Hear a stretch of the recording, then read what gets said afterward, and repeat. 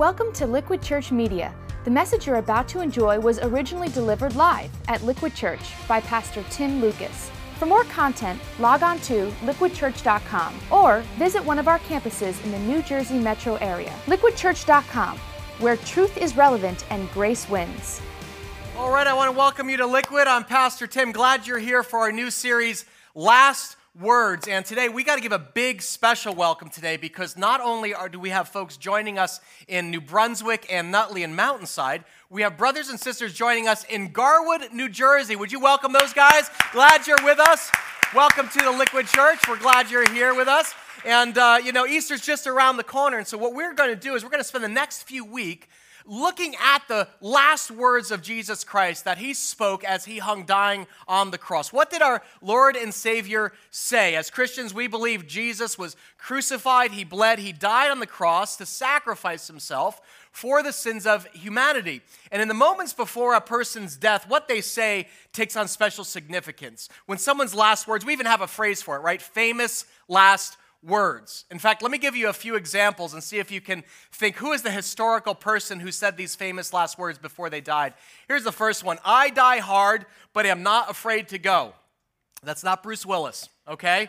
That is George Washington. That's the father of our nation when he died in 1799. This is an interesting one. This is an artist. I shall hear in heaven. Anybody? That is Beethoven. Yeah, great composer who was partially deaf. He said, I'm about to hear. Amazing. I'll be healed in heaven. This one's kind of sad. Listen to this. Now it's nothing but torture and makes no sense anymore. Kind of sad, isn't that? That's Sigmund Freud, the father of modern psychoanalysis, on his deathbed. This one is interesting. I should never have switched from scotch to martinis. Pastor Mike. No, that's not Pastor Mike. That's Humphrey Bogart, right? Hollywood leading man, famous for actually his acting and his drinking. Very sad.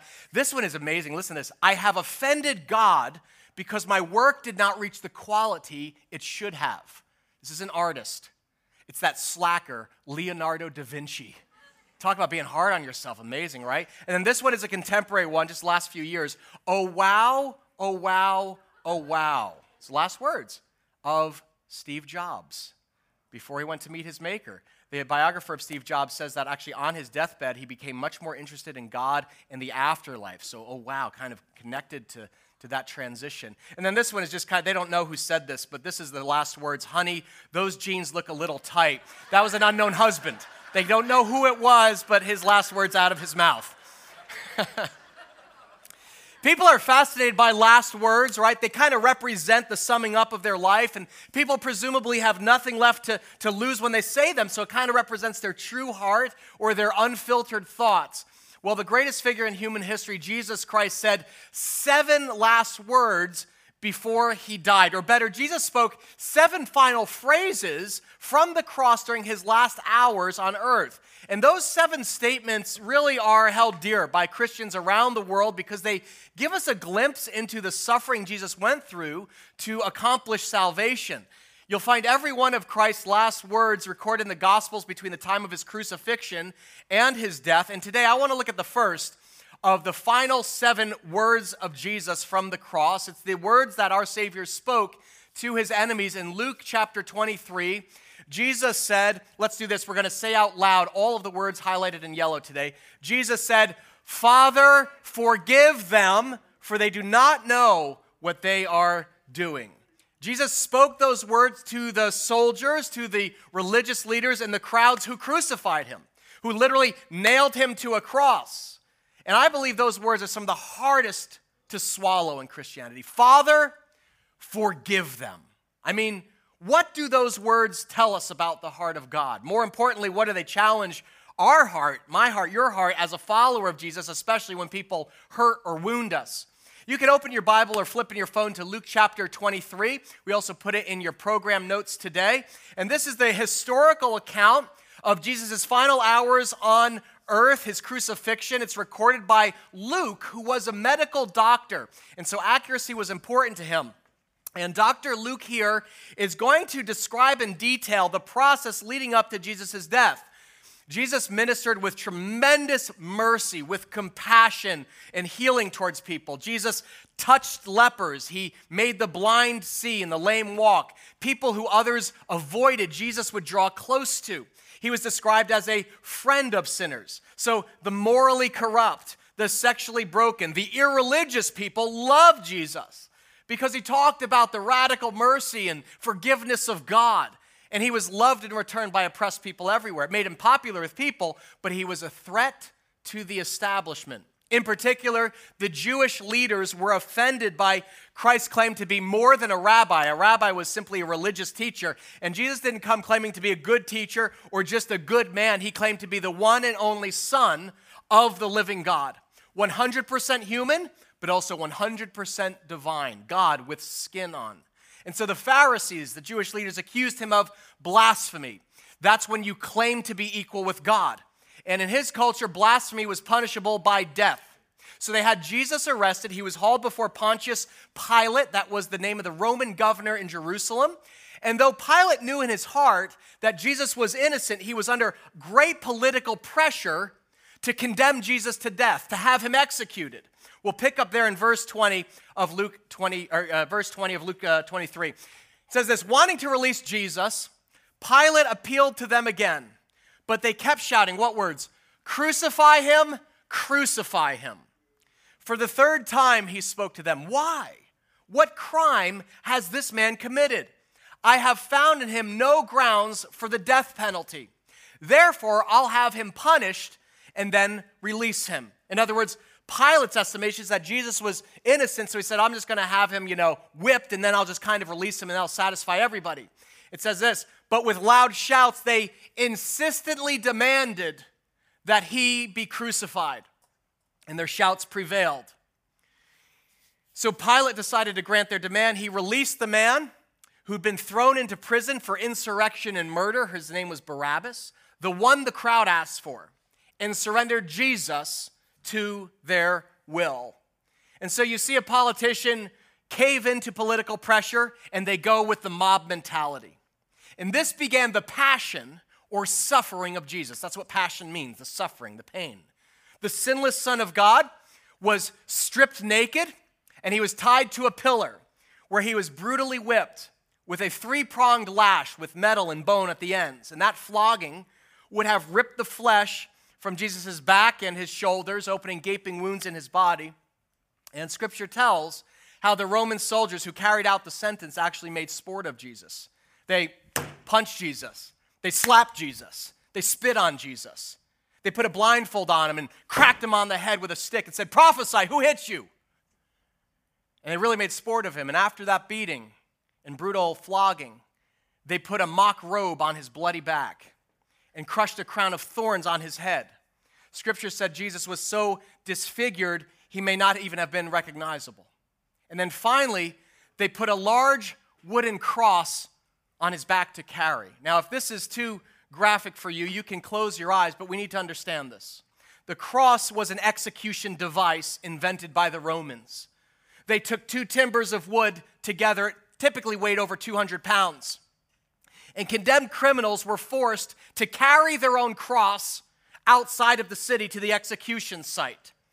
And so Jesus was paraded before the jeering crowds who had once cheered him, but now they spit on him. They pelted him with rocks. They said, Son of God, save yourself.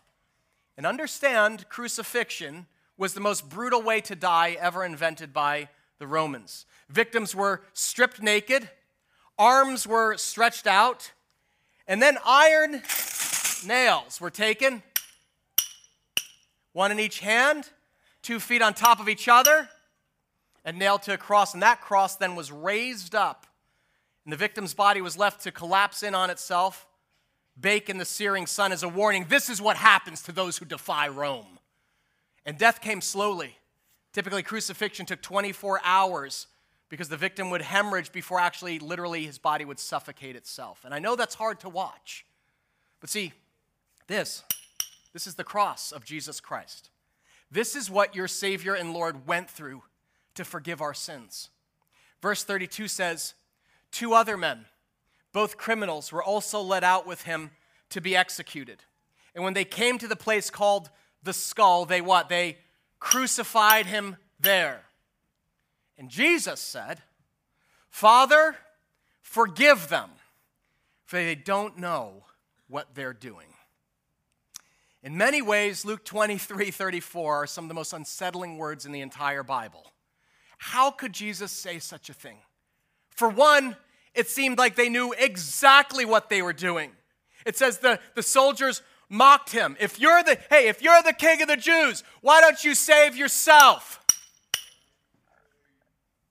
That's what I thought. Savior. And in a moment of sheer agony, through a fog of unimaginable pain, Jesus summoned the strength to speak. Looking down on his enemies, on the jealous Jews, on the raging Romans, on the jeering crowd, and, oh, look, you, and you, and you, and you, and me. We're in the crowd? See, the Bible says because we're all guilty of breaking God's commandments. Scripture says that every single one of us played a part in nailing Jesus to the cross. That day, the sins of all men and women were heaped on Jesus, and he received the punishment that you and I deserved. We're guilty by accomplice. And looking down at his enemies, the ones who would murder the Son of God, Jesus used his last breath to say, Father, forgive them. This, my friends, is the heart of the gospel. This is the cost of Christian forgiveness. Understand, if you haven't been to church in a while or you say all religions are the same, they're not the same. Forgiveness is the great distinctive of the Christian faith. There is no other religion in the world that has at its center a God who forgives his enemies. Just watch the nightly news. Do public executions still take place in the Middle East today? Yes. Beheadings? Yes. Crucifixions? Yes. Done in the name of God by ISIS and militant Islam. What happens? We know the drill. The condemned are paraded before the public. The captors yell, Allahu Akbar, God is great. And the enemies of Islam are executed. But Christianity's God says, I take the polar opposite approach. Instead of striking down my enemies, Jesus says, I'm going to die in their place because I love them and I will suffer for them. What kind of God is this? This is a God with not human love. This is a God of radical forgiveness. There's a reason they call grace amazing. Jesus says, I want to show you God's heart, and God's heart is not to judge and execute his enemies. God loves them, and that's why he sent Jesus as a living sacrifice for humanity's sins. See, don't ever say all religions are the same. Above all world religions and ideologies, Christianity stands apart. The Christian God is a God of radical forgiveness. And to follow Jesus means we are to be people of radical forgiveness as well. Jesus said to his followers, I tell you, what? Say it together. Love your enemies and pray for those who persecute you. Easier said than done, right? I mean, can I ask, have you ever been wounded by somebody you trusted maybe? Has somebody ever hurt you? Perhaps it was a family member who failed you, or a friend who betrayed you. Or maybe there was a conflict, a divorce, a breakup with an ex, or you had a falling out. Do you have anybody in your life who hurt you deeply? I mean, be honest, we all do, right? I mean, we all can instantly picture someone in our head right now who you're like deserves judgment, but really needs forgiveness. I want you to hold their picture in your mind before we apply this, because no matter what they've done to you or your family, my guess is that it pales in comparison to Mary Johnson. Mary's story first appeared on CBS Evening News. Her son was murdered by a man named O'Shea Israel. And you may say, oh, how sad. Look what a handsome young man he is. But that's not Mary's son. That's his killer. See, Mary is a Christian. She's a follower of Jesus. And although her life was shattered by her son's murder, inspired by the forgiveness Christ had shown her, she offered something unthinkable to the man who took her son's life: forgiveness. This is her real-life story of loving your enemy who lives next door. Thank you, Lord. In a small apartment building in North Minneapolis, a 59-year-old teacher's aide sings praise to God for no seemingly apparent reason. Indeed, if anyone was to have issues with the Lord, it would be Mary Johnson. For all you've done for me. He never had a chance. In February 1993, Mary's son, Loramian Bird, was shot to death during an argument at a party. He was 20 and Mary's only child. My son was gone. The killer was a 16-year-old kid named O'Shea Israel. I wanted justice. He was an animal. He deserved to be caged. And he was. Tried as an adult and sentenced to 25.5 years, O'Shea served 17 before being recently released. He now lives back in the old neighborhood, close to Mary. This close. He lives next door. Next door. How a convicted murderer ended up living a door jam away from his victim's mother is a story not of horrible misfortune, as you might expect, but of remarkable mercy. A few years ago, Mary asked if she could meet O'Shea here at Minnesota's Stillwater State Prison. As a devout Christian, she felt compelled to see if there was some way, if somehow she could forgive her son's killer. What'd she say to you? I believe the first thing she said was, look, you don't know me, I don't know you, let's just start with right now. And I was befuddled myself. O'Shea says they met regularly after that. When he got out, she introduced him to her landlord, who, with Mary's blessing, invited O'Shea to move into the building. Today, they don't just live close, they are close. Clearly, Mary was able to forgive. Unforgiveness is like cancer. It will eat you from the inside out. It's not about that other person. Me forgiving him does not diminish what he's done. Yes, he murdered my son, but the forgiveness is for me. It's for me. For O'Shea, it hasn't been that easy. I haven't totally forgiven myself yet. I'm learning how to forgive myself. And I'm still growing towards, trying to forgive myself and what it is I've done. To that end, O'Shea is now busy proving himself to himself. He works at a recycling plant by day and goes to college by night. He says he's determined to pay back Mary's clemency by contributing to society.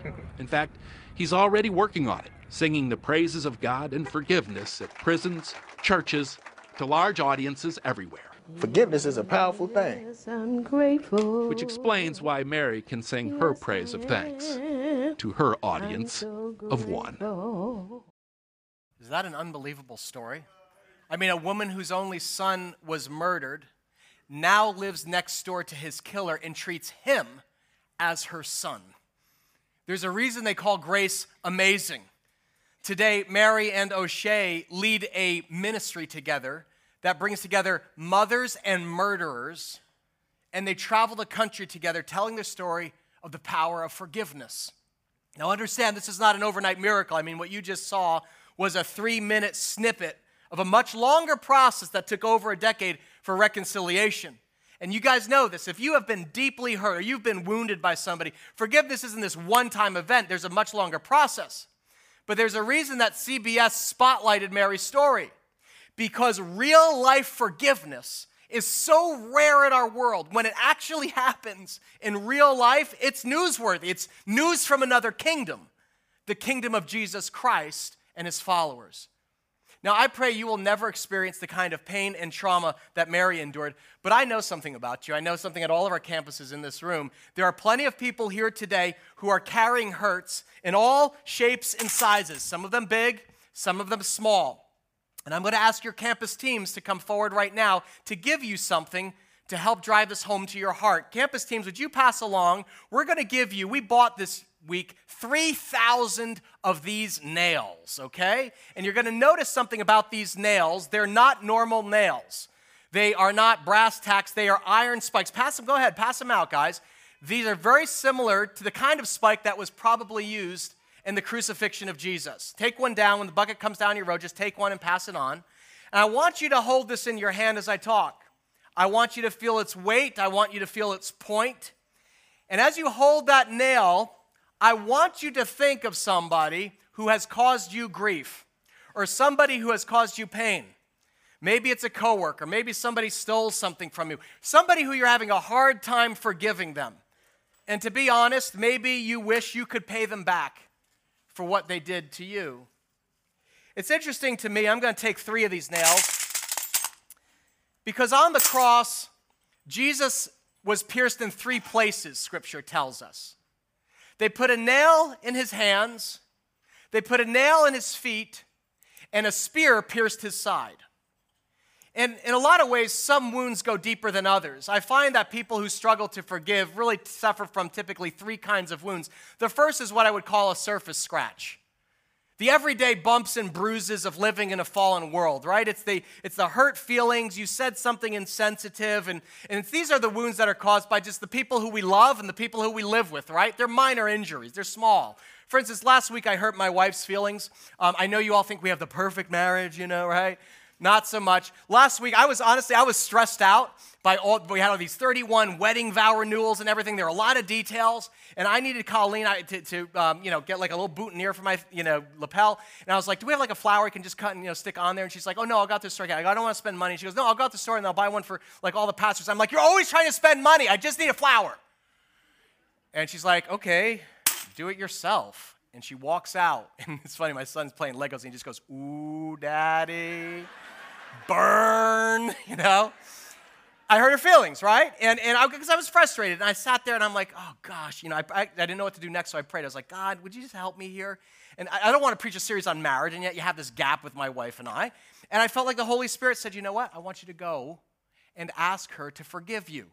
And so I swallowed my pride. I went in the living room, and she's just sitting on the couch, and I go, sweetheart, I'm sorry, that was just so stupid. I ask you for help, and then when you offer a solution, I insult you. I go, I don't know what it is. I'm frustrated, I'm overwhelmed, but it's wrong to take it out on you. Would you forgive me? And she smiled back, and she was like, of course, And so we hugged, a little kiss and everything. Reconciliation, right? In other words, a small little wound gets repaired. And I think that's a good thing, by the way, because after we finished, my son was sitting there, and he just goes, Daddy, I'm proud of you. He's 10 years old. But that's a great lesson for him, right? I want him to see, hey, his father fails sometimes. He screws it up, and Daddy has to humble himself sometimes and ask forgiveness. And I was like, son, that's what a man does. You're the first to apologize. But that's just a surface scratch, and we all have them, right? The domestic disputes of daily life, you can think of this. A loved one says something hurtful, or a friend does something thoughtless, or a friend leaves you out. And though it stings, it's easily corrected by a sincere apology. But the second kind of wound is what I call a puncture wound, and this one goes a little bit deeper.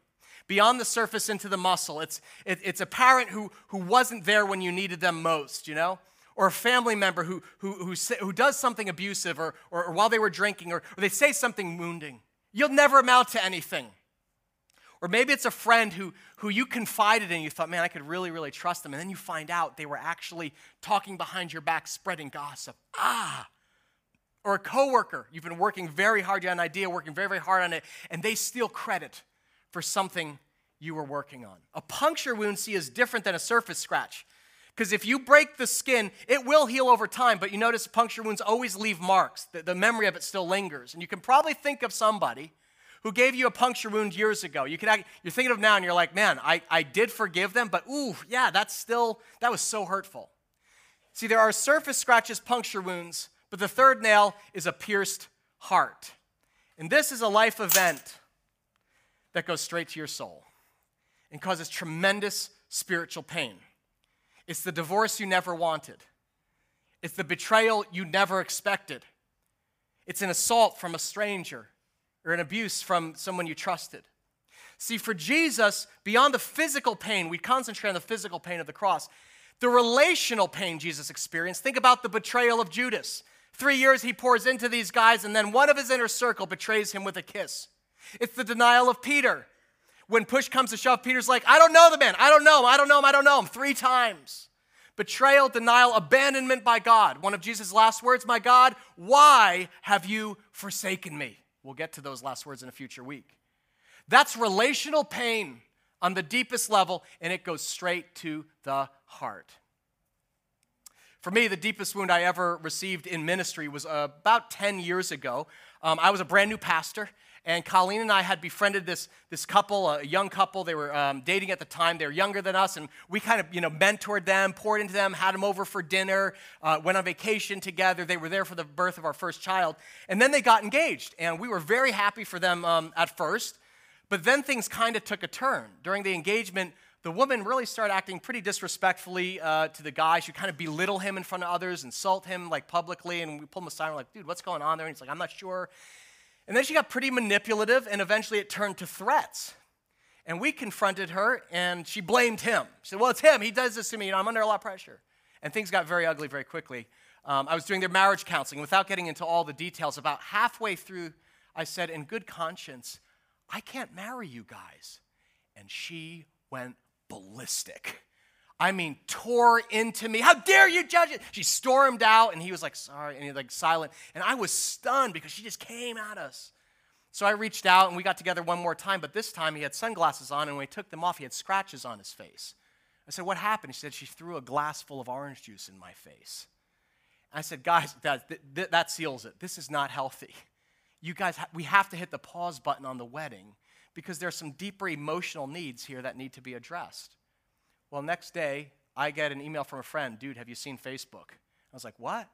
I go on, and the woman had gone online onto my Facebook page and wrote the most vicious, slanderous comments about me, ripping me as a pastor, shredding Colleen, ragging on Liquid, very, very disturbing. Can I tell you, that nail went deep.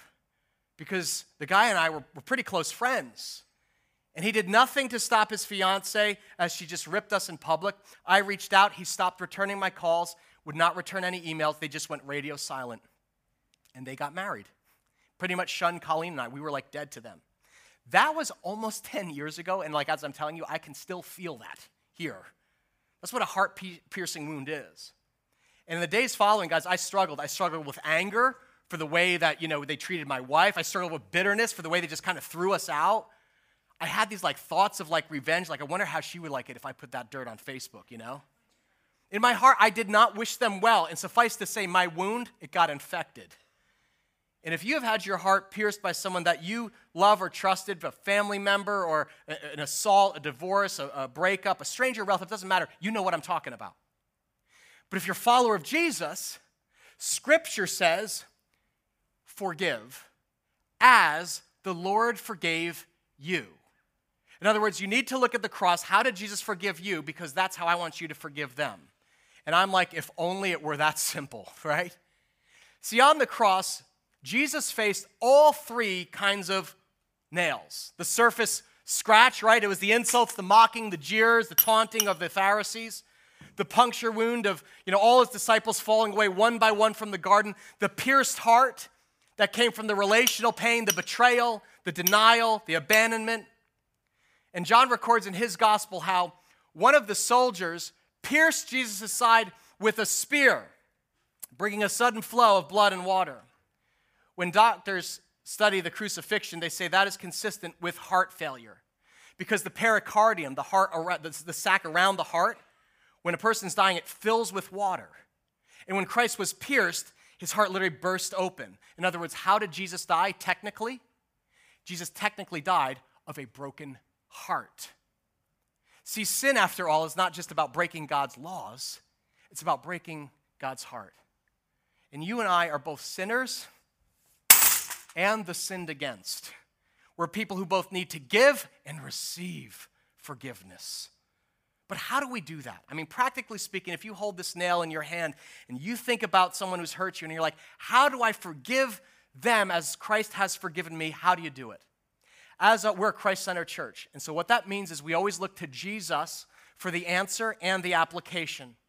In Luke 6, Jesus told his followers to do 4 things to forgive their enemies. I want to read these words together out loud. Let's do the whole thing. Luke 6, ready? Big loud voice. Here we go. Jesus said, love your enemies, do good to those who hate you, bless those who curse you, pray for those who mistreat you. If you're taking notes, those are the 4 ways to forgive that Jesus says can heal the brokenhearted and set the captives free. And the first thing he says is, love your enemies. What does this mean? Let me tell you what it doesn't mean. I like what John Ortberg said. He said, to forgive does not mean to forget. It does not mean to condone. It doesn't mean excuse, tolerate, or overlook. It means you choose the path of love over the path of hate. Again, if you go back to the example of Mary Johnson, right? At first, she hated O'Shea Israel. She hated the man who murdered her son. She actually said, do you hear that? She goes, he's an animal. He deserves to be caged. But then did you hear what she said? She said, unforgiveness is like a cancer that will eat you from the inside out. If you live with unforgiveness, you know it torments you day and night. It robs your sleep. It steals your peace of mind. It embitters your spirit because suddenly you get locked up in this prison of anger. You want justice. You want your enemy to pay. I've heard it said this way. Unforgiveness is like drinking a bottle of poison and thinking your enemy's going to drop dead. But it actually eats you alive. That's why Jesus says the only way forward is love. Love your enemies. And that's not impossible to Mary until she realized, wow, O'Shea went to prison, but I'm in a prison of my own. And loving him offers a way out. She said, me forgiving him does not diminish what he's done. Yes, he murdered my son, but the forgiveness is for me. It's for who? It's for me. Lewis Smead said, forgiveness is setting the prisoner free and then realizing the prisoner is you. We love our enemies as Christ did, so his love then can heal our broken heart. Can I ask, who does this nail represent for you? Who is that? Could be a friend who betrayed you. Maybe it's someone at school who makes fun of you. Or it's an ex who just kind of, makes your life difficult and slanders you. Jesus says, love your enemies, and then he says, do good to those who hate you. And you may say, I could never love them, let alone do something good to them. I want revenge. Listen, revenge is the most natural feeling in the world, and it comes from being mistreated or hurt or lied about. And you may say, man, I want payback.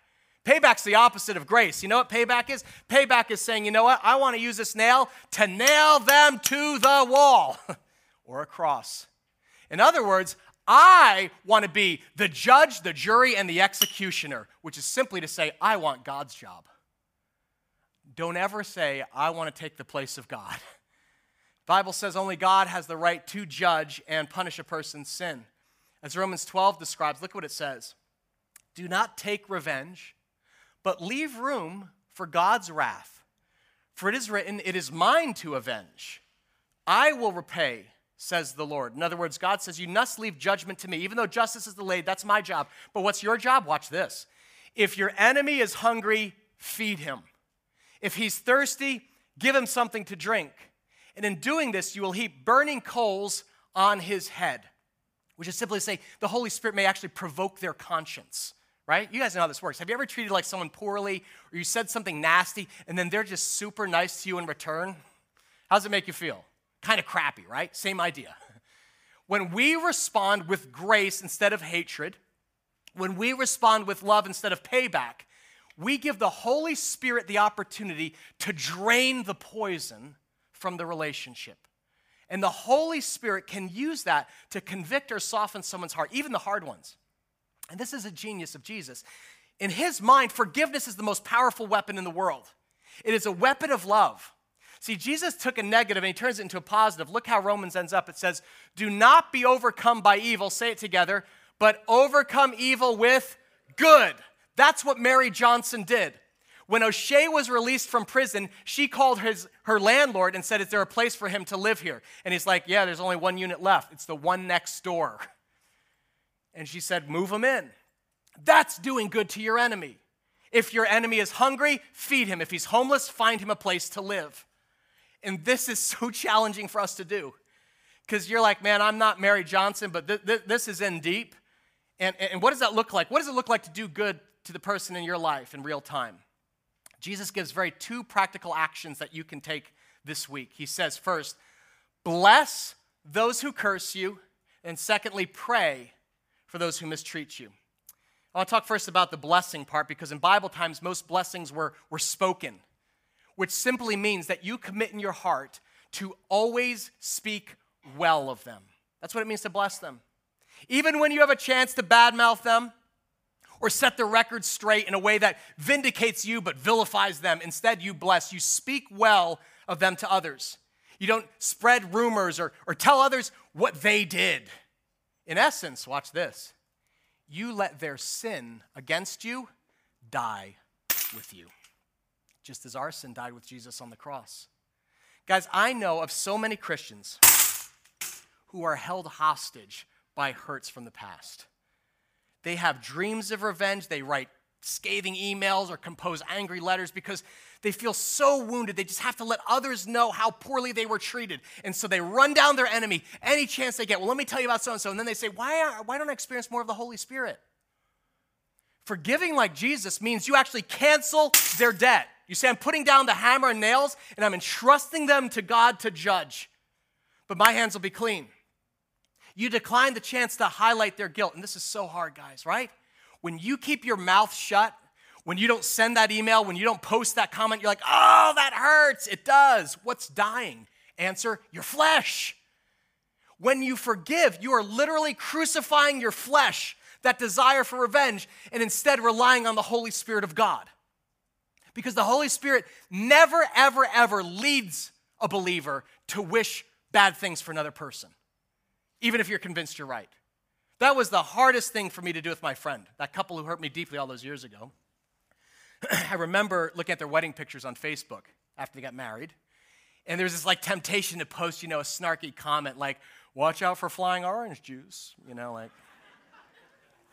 was like, oh, this isn't good. That would not be good. Don't do that. Don't do that. And then I see the like button, everyone's like, congrats, like. And I'm just like, no, I don't like this. And the Spirit's like, just like it, and I'm just like, I don't feel it. Doesn't matter how you feel.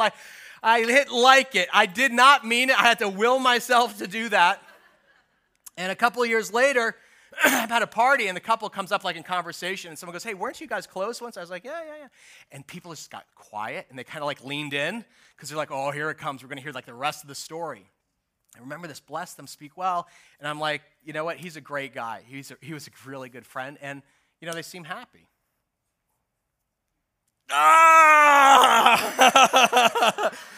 The conflict died with me. It took everything I had to speak well of them, and then ultimately to pray for them. Now, let me clarify what this means, to pray for your enemies. It does not mean, dear God, I pray that you will crush them. I pray that the 7 bowls of wrath in Revelation come down on their head, Praying for them means you actually pray for their success, wherever they are. When something brings them to mind, you see a picture, you hear a song, you read a post, instead of indulging thoughts of revenge, instead you actually say, God, right now, again, I release them to you. They are your son or daughter, and though they've hurt me, I forgive them in Jesus' name. I forgive them. I forgive them. Sometimes you need to speak their name out loud. That's what I would do when I'd pray for him.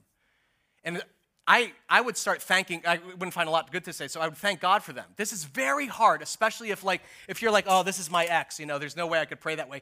But you pray for something like this. You pray, God, I thank you for the season we had together. I thank you for the time we shared, for the family you formed. And wherever they are right now, I ask you, God, would you just bless them and prosper them? May they feel your love and know your love wherever they are. That kind of prayer is the highest level of intercession in a Christian's life, because it is Spirit-led prayer. It is not natural, it is supernatural. Because you're praying in the Spirit of Jesus. You are actually mirroring the words that your Savior prayed from the cross in his final hours. Father, forgive them. You are asking God to forgive the offense and heal the relationship. On the cross, Christ died, the Father forgave, and then the Holy Spirit reconciled us. He made peace in our heart with God. So understand, reconciliation is possible. And God says, I want you to pray for that, no matter how long it takes. You have to take the long view. It took Mary Johnson 12 years before she could even meet O'Shea face to face.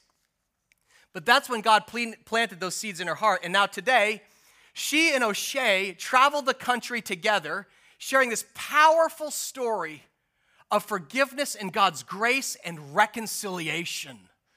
Prayer is powerful. You just never know what the Holy Spirit will do when you pray like Jesus. Amen?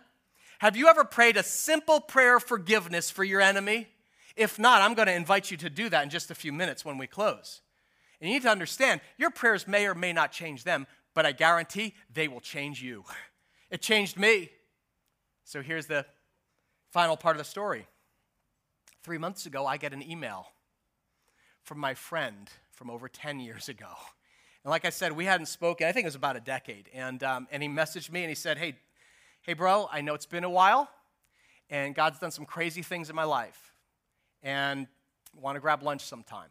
And at first, I didn't reply, but then I thought, why not? I've forgiven him. Who knows what crazy stuff God's done? So I meet him for sushi, and it was incredible, right? So I roll in, he's sitting at the sushi bar, and it's funny, right, Kyle? You remember this. I came home, and Kyle was like, how did it go? And I was just like, he's like a different person. I walk in, he was kind of a shy guy. He got up out of his seat, and he made this beeline for me across the restaurant. He was like, dude, and he just gives me this huge bear hug in the sushi restaurant. We sit down, he starts sharing a story. Things did unravel with his fiance. They did get divorced. They never had any children. I said, Tim, I was so depressed. I was in depression, so devastated. I went to a Christian counselor. And that's where he said, I really had the gospel penetrate my heart.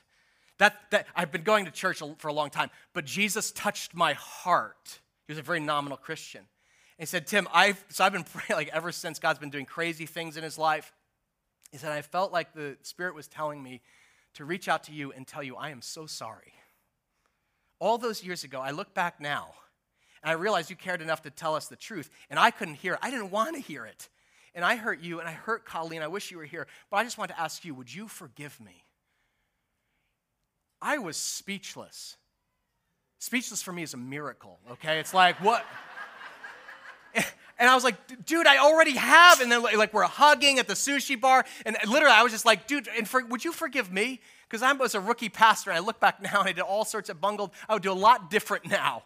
And we're hugging and sort of crying at the sushi bar, And someone's next to us and they're like, oh, are you guys like long lost friends? And we're like, yeah, we are. But we've been found.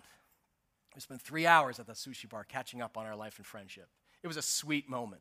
I mean, never in a million years would I predict that a falling out 10 years earlier. Guys, that's the power of forgiveness. That is the power of loving and blessing and praying for your enemies out of sight, behind their back all the time.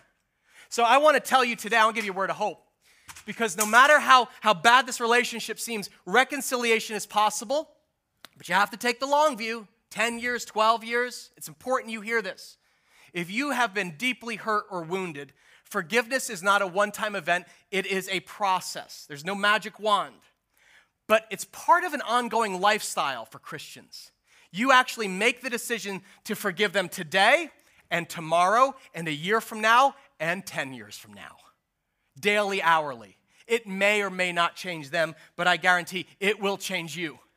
You forgive so that one day God may set the prisoner free, and that prisoner is you. So here's my question. What's God asking you to do with this nail? I know, I can see it on your face. I know the Holy Spirit is speaking to some of you today very gently. And that nail in your hand may represent someone who hurt you. Maybe a fresh wound from a few weeks ago. It may be months. Maybe it happened years ago. And today God is saying, would you look at the cross of my son Jesus, and would you let it go? The lengths my son went to forgive your debt to me. Look at his hands, look at his feet, look at his side, and realize they're wounds of love. And in love, you're my child. I'm inviting you to come forward to both give and receive Christ's forgiveness. All our campuses, in just a few seconds, I'm going to invite you to stand up, get out of your seat, come forward, and you are going to do something amazing. You're going to pray a prayer of forgiveness for your enemy. Ask God to bless them, and you're going to drop that nail right at the foot of this cross and trust them to God. And then we're going to receive communion together. Communion represents the broken body of Jesus and his blood that was shed for the forgiveness of my sins, of your sins. Before we come forward, let's bow our heads and invite the Holy Spirit. All our campuses, bow your heads for prayer. Father, I ask now, right now, would you send the Holy Spirit, flood this place, and fill your people with courage and heart to confess our sins to you so that we might be healed in Jesus' name. Keep your heads bowed as we continue on in prayer. If you're here today and you have someone in your life who has hurt you, the Holy Spirit has brought that to mind, would you just hold up your nail, just raise it up nice and high. Just raise it up nice and high. You're offering it up to God, this relationship. Nails up all over the place. Keep it high. I want to lead you right now just in a simple prayer of forgiveness. If you're holding your nail high, just repeat these words after me. Say them out loud. Can we say them out loud? In fact, as a church, let's just say these out loud together. Pray, Father, forgive me. Forgive my anger, my bitterness. I want to love, but I don't know how. Jesus, help me. Heal my heart. Save me. I believe you died on that cross for my sin. Now fill me with your Spirit. In Jesus' name I pray. Amen. Thanks for listening to Liquid Church Media. If you were inspired or challenged by today's message, we hope you'll tell a friend. For more content, log on to liquidchurch.com or visit one of our campuses in the New Jersey metro area. liquidchurch.com, where truth is relevant and grace wins.